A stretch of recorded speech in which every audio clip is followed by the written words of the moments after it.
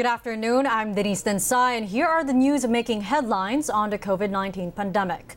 The new COVID-19 variant has yet to be detected here in the Philippines. The Health Department says the new variant was not found in any of the 305 samples tested by the Philippine Genome Center.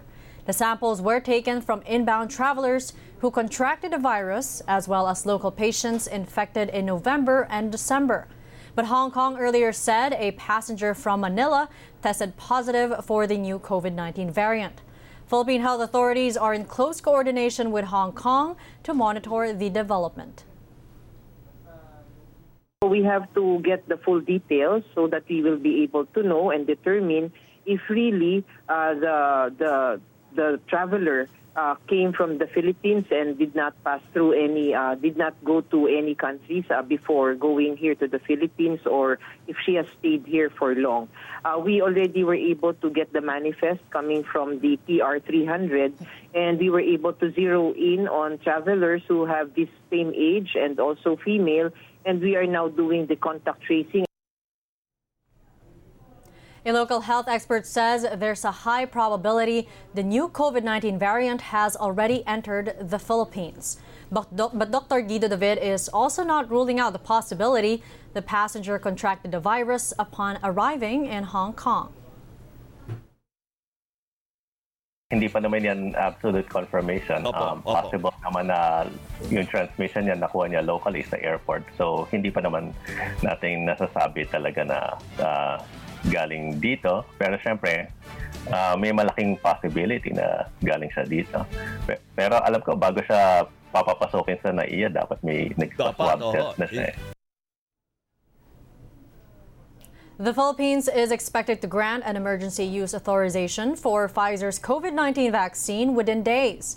Pfizer submitted its EUA application here in the country on December 23rd. Its vaccine candidate were among the first ones to declare an over 90% efficacy rate against COVID-19.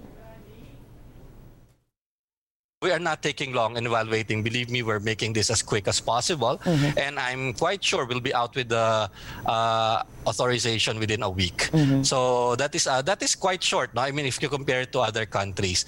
All the others have not applied. So there's nothing for us right now to evaluate or to grant. And we're just actually waiting for them and hoping that they will apply soon.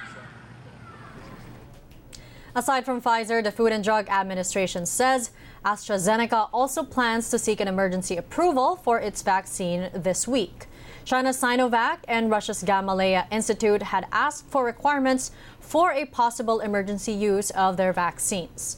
China's Sinopharm and Moderna have yet to contact the FDA and asked for vaccine czar Carlito Galvez Jr. He says the Philippines is now in advanced stages of negotiations with Novavax, AstraZeneca, Pfizer, Johnson & Johnson, Sinovac, and Gamaleya. He says if negotiations push through, the Philippines will be able to secure 148 million vaccine doses. President Rodrigo Duterte approves a deal allowing local government units to procure their own COVID-19 vaccine doses. Philippine vaccine czar Carlito Galvez Jr. says Duterte gave his nod to the tripartite deal between vaccine manufacturers, LGUs, and the national government Monday. A tripartite deal is necessary because vaccine makers only deal with national governments. Several local government units have already set aside funds for COVID-19 inoculations. Over in Cebu City, all operating rooms in the Vicente Soto Memorial Medical Center are closed after at least 18 of its healthcare workers contracted COVID-19. According to the hospital's COVID-19 chief implementer, Dr. Helen Madamba, 8 of which have mild symptoms, while the 10 other workers are asymptomatic. The operating rooms will remain shut until Thursday to give way for the decontamination of the area. Despite this, Madamba says the health facility will continue to accommodate surgical procedures. I don't think I can tell you right away kung community ba galing yan or hospital acquired. So ongoing pa po yung aming contact tracing ngayon and investigation, Infection Control Committee. We are still waiting for the final report.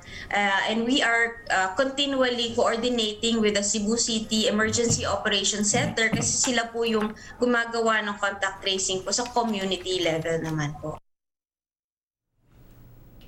The chairman of the Metro Manila Development Authority, Danilo Lim, has passed away after contracting COVID-19.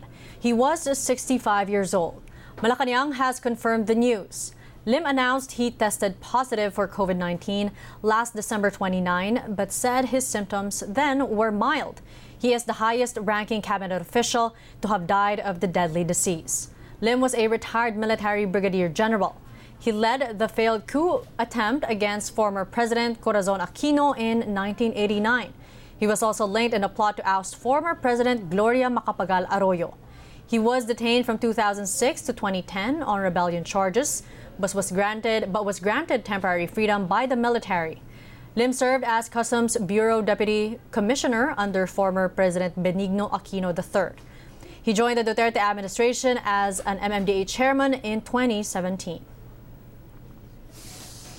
And those are the latest news at this hour. Stay tuned for more news at 4. Keep it here on the ABS-CBN News Channel.